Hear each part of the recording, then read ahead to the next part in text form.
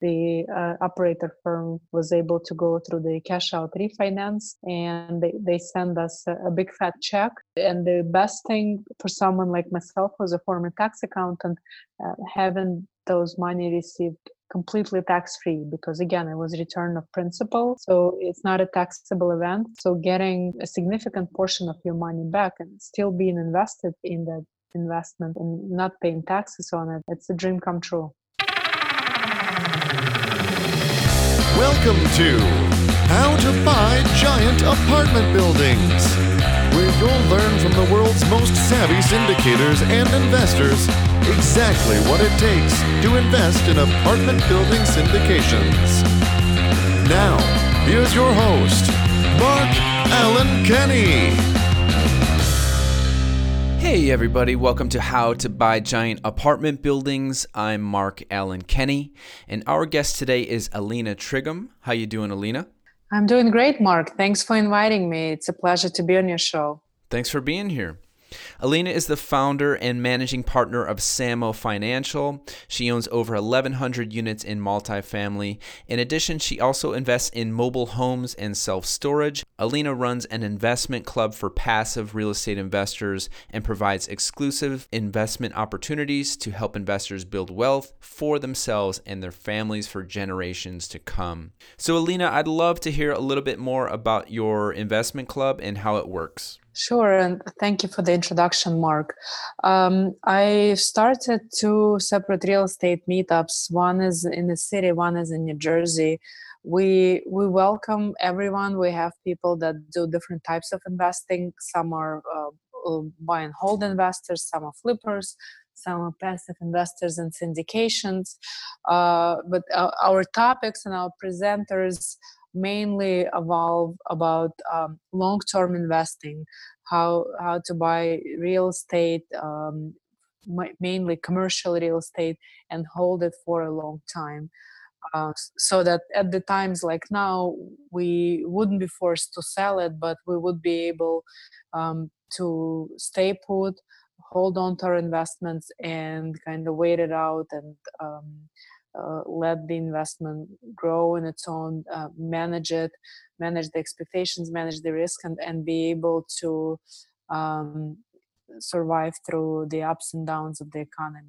So when you meet a investor who's interested in working with you, can you walk me through what that process is like? How do you know if it's a good fit, and how do you then connect that person with investment opportunities that make sense for them?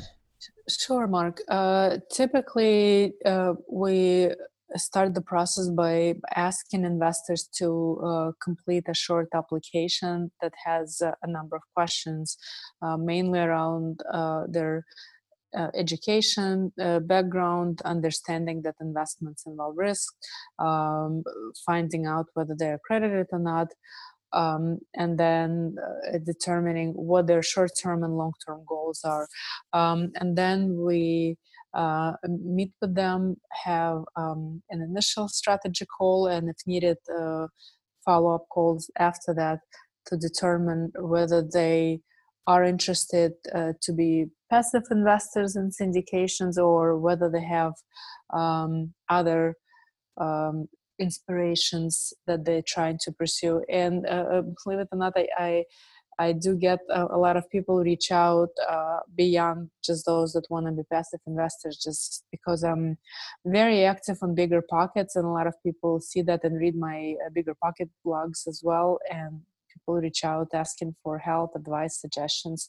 I'm actually in the process of putting together like a virtual mastermind for those starting out in real estate and that are not sure where to go. So I'm putting together a mastermind for those that would like my help in pushing them forward. So anyone can reach out and learn more about it. But in general, the applications, then the follow-up calls help us to determine whether there is a fit. And at that point, if there is a fit, we determine what are the interests of the specific person, and we try to help them down the road. Sure. Yeah, that's amazing. It seems like it's very helpful that you can work with passive investors who are looking to place capital, and then you're also able to work with people who are more interested in working on the active side of things on an educational basis for those, for those people who are interested in sourcing deals and being more active. So I heard you mention before, for a passive investor, you've mentioned that there are 3 things that a passive investor should look for. There's the deal sponsor, the market, and then the asset itself. I was wondering if you could elaborate a little bit on that. Absolutely. Very good. You've done your homework. Typically, and I strongly recommend it to anyone and everyone, people that are going on their own or working with others in groups, when evaluating passive opportunity, you have to start with the operator, because if a deal is bad, but you have a good operator, you have a much higher chances of surviving through the challenging times like we're going through right now, as opposed to if you have a good deal but bad operator, there is a very high chance that that bad operator may destroy that good deal altogether. And that's why I strongly recommend having conversation with the operator, and I typically offer people a list of suggested questions that I've prepared on my own that they can use when having that conversation, to find out what is their performance history, how long they've been in business, who are their partners, what is their long-term strategy, how are they selecting the asset types, what markets are they in, how do they select those markets, and really making that into a conversation to determine, number one, whether the operator strategy fits your needs, and number two, whether there is a synergy and alignment between what the operator is offering, how they present themselves, and your goals and needs and opportunities. And if you see that alignment, then the next step is to really evaluate the market where the opportunity is. Let's say an operator is a multifamily operator. They're presenting you a deal in, for instance, Dallas, Fort Worth, Texas. We know that Dallas is booming. There is a huge influx of people moving into there. The large employers are moving there. There's a ton of jobs in that market. So those are all really good positive indicators of a very strong market, and that's what you want to see in the market. And again, when evaluating the market, you don't just evaluate the market in a silo. You have to look at it from the asset type perspective as well, because what's most important for multifamily may not be most important for retail or self-storage. So always look from that perspective, why there is a demand, and if there is a demand, is there a supply? And if there is very little supply, then can the operator that's going into that market that you're investing with, can they satisfy some of that demand, and so forth. And the last but still very important indicator is the deal itself. So you put a check mark on the operator, you put a check mark on the market. Now let's look at the deal itself. A lot of people just look at the numbers, so they say, for instance, cash on cash is 10%. Oh, that's phenomenal, I'll go for it. Or, IRR is 15%. That's wonderful. I like the deal. But I always strongly encourage folks to not only look at those key quantitative indicators, but look at them in conjunction with the qualitative indicators, which are, what is the overall strategy for this particular deal? What is the team planning to do with it? If it's a value add, what are they doing? Are they doing major renovations to units? Are they renovating 30% of the units, 70% of the unit? if it's not the units renovation, are they just doing some minor touch-ups, cosmetic touch-ups, and that's it. So always start with a strategy: core, value add, core plus, and so forth, and see whether that strategy resonates with you and your plans. Because not everyone has to be a value add investor. Some people just want to park their cash and make sure that it's in a safe place. So for core or even core plus may be a decent strategy for them as well. So that should be step number one. And then evaluating deal as a whole, in terms of the how long the investment is planned to be hold on for, what type of loan the operator is getting, what are the terms that they're offering, what is the minimum investment, and so forth. All of it has to be looked in conjunction with one another to make an informed decision. And sorry if I threw a lot of you. No, that's great. Yeah, that's super helpful. And it does make a lot of sense. I'm curious, just backing up a little bit more to the first step, which is the deal sponsor. So what's the best way to vet that person? And are there any red flags that you look out for and that you teach your investor group to look out for? For instance, maybe it's someone's very first syndication or first deal and they don't have a track record yet. Is that, what would you say to circumstances like that?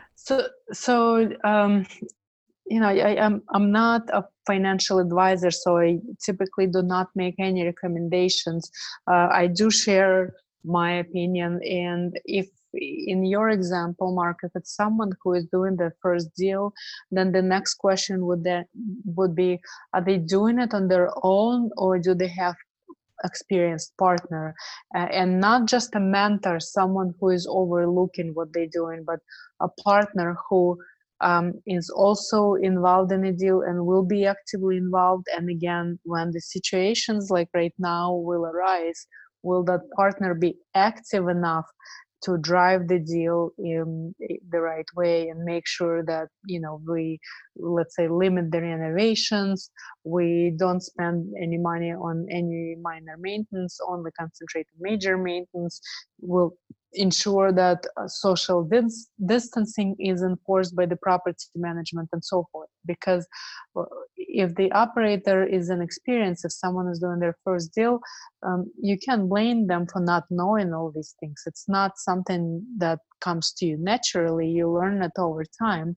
And if you don't have a partner who has gone through multiple iterations of the same process and ideally has gone through a recession and has that in their track record, it's very, very difficult to be able to cover all the angles and be able to manage through the hardships like people are going through now, and manage the deal and be able to maintain it in a good condition. I'm not saying it cannot be done. It can be done, but it's virtually impossible to cover all the angles if you don't have that experience under your belt.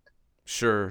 Yeah, that's great advice. I think just having a solid team in place will, like you said, solve a lot of those problems and hopefully overcome any blind spots that new person has.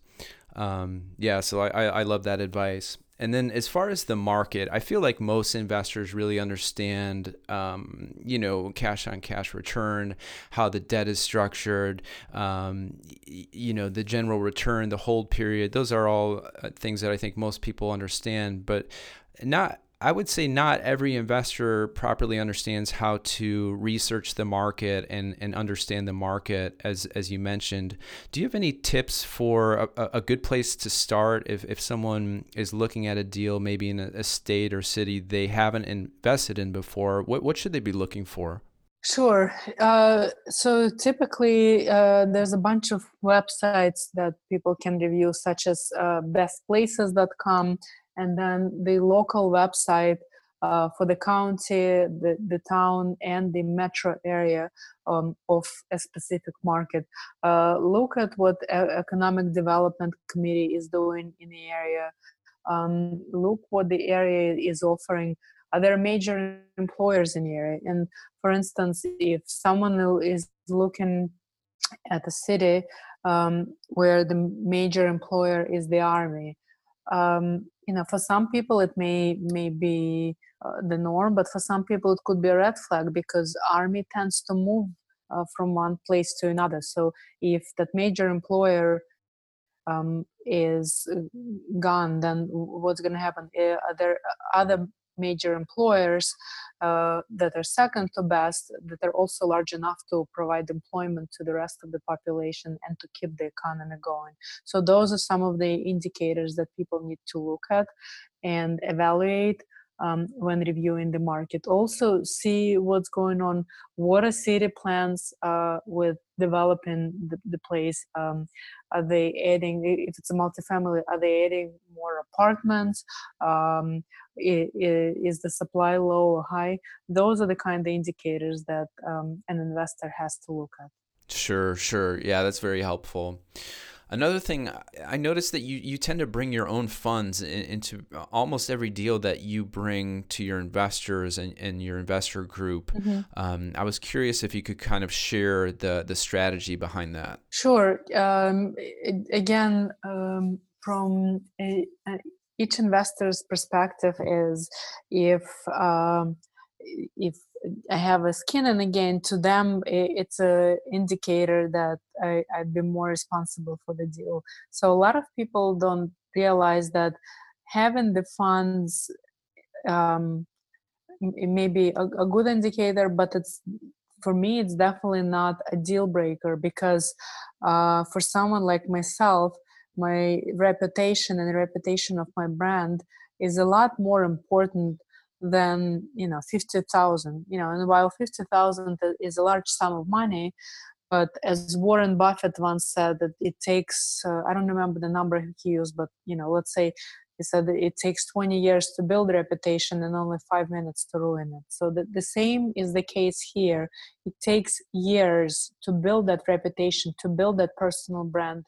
And it's absolutely essential for me and people like myself to maintain that personal brand and maintain the reputation of our firm. So there's absolutely no need for me, in my case, to see whether I put my funds in or I don't put my funds in. I mean, for some people, yes, they sleep better when they know that my funds are in, but from my standpoint, the reputation is a lot more important than anything else, and that includes safeguarding the assets of our investors and making sure that the deal is proceeding as planned and taking care of all the putting down the fires, taking care of all the red flags that are coming up. And we all people, things happen, and what folks don't realize that no one could have predicted the pandemic and the thing that we're going through. None of us have ever lived through something like this. However, people that have lived through the recession have an idea on how to approach situation like today, because they look at it as a natural disaster. And if you had a plan in mind that you used in the past for natural disasters and for the recessions, then you would be able to somewhat easily adjust and apply some of the steps within that plan, within that strategy, to the pandemic and to the situation that we're going through these days.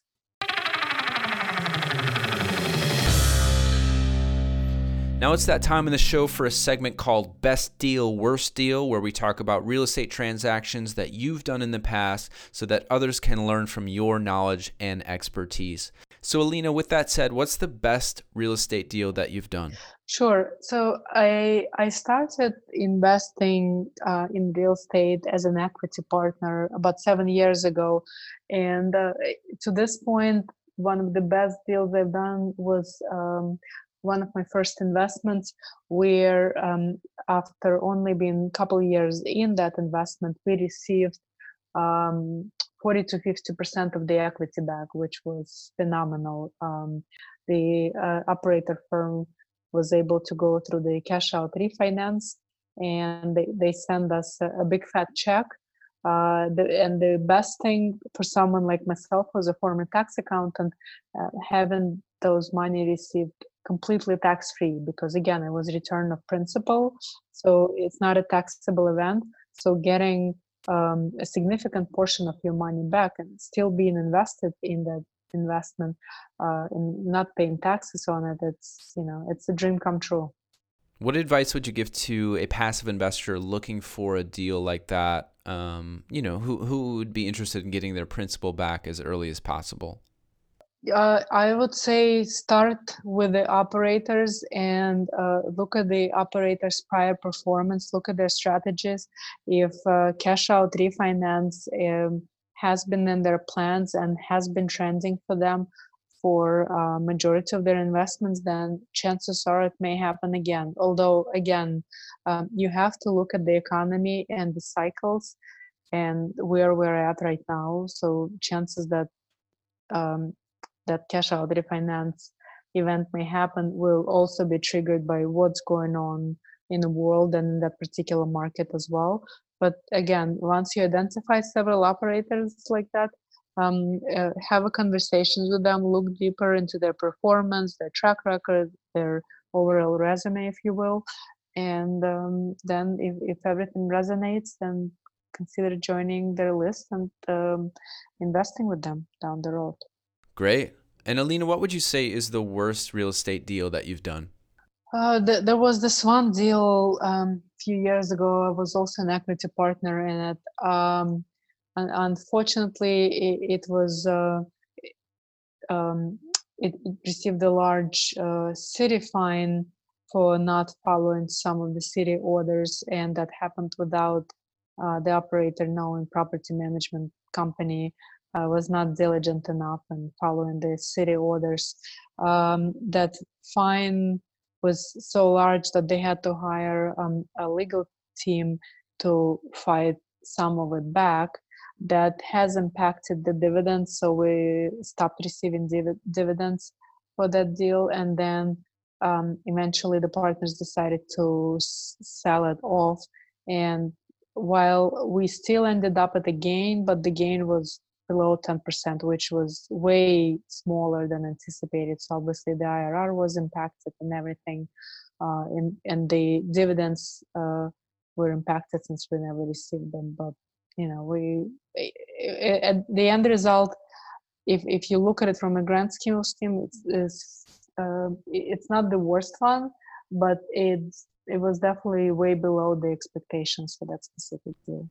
Got it. And did you take anything away from that that's helped you as you look at future opportunities, or would you say that's more of a random event that's hard to spot? I would say in general it's hard to spot, but what I also noticed is the teams. I believe that those partners are not working together anymore. So that to me was an indicator that this was more or less a one-off for them. So I always looking at the teams, I always look at the teams where partners have been working together for a while and plan to continue to be part of the same company moving forward, and don't have any plans of just putting the forces together in order to buy one specific property. Sure. Well, great. We're almost out of time, but I'd like to ask you one final question. What advice would you give to a passive investor right now in today's market? I know that you mentioned you personally are waiting a few months to see what happens. Is that what you would recommend for other passive investors? Is now not a great time to be looking at deals? I think now is a perfect time to get educated. And if you have already educated yourself as a passive investor, I would say continue reinforcing the knowledge, whatever area you're in. Everything requires some sort of calculations. I know a lot of people struggle with calculations, whether it's multifamily underwriting or whether it's looking at flips or whatever else. Do the training, education, and due diligence now, and put more time into it. You're still able to speak with other investors in the area, so reach out to other folks that are doing what you want to do down the road. Ask about their experiences, ask what areas they would say you need to reinforce your knowledge in, and take this time to reinforce on those knowledge and be ready to take action when the times are better. Alina, where can others connect with you and learn more about what you're up to? They can find me through social media on LinkedIn, Facebook, Instagram, BiggerPockets, or they can find me through my website, which is samofinancial.com. Perfect. Well, thank you so much for being here. I really appreciate it, and have a great rest of your day. Mark, thank you for having me. And it's an absolute pleasure to be on your show, and you have a great day as well. If you're a passive investor interested in exclusive opportunities, join the free mastermind at giantapartmentbuildings.com. You'll learn from the industry's top experts on how to invest in apartment buildings. Go to giantapartmentbuildings.com.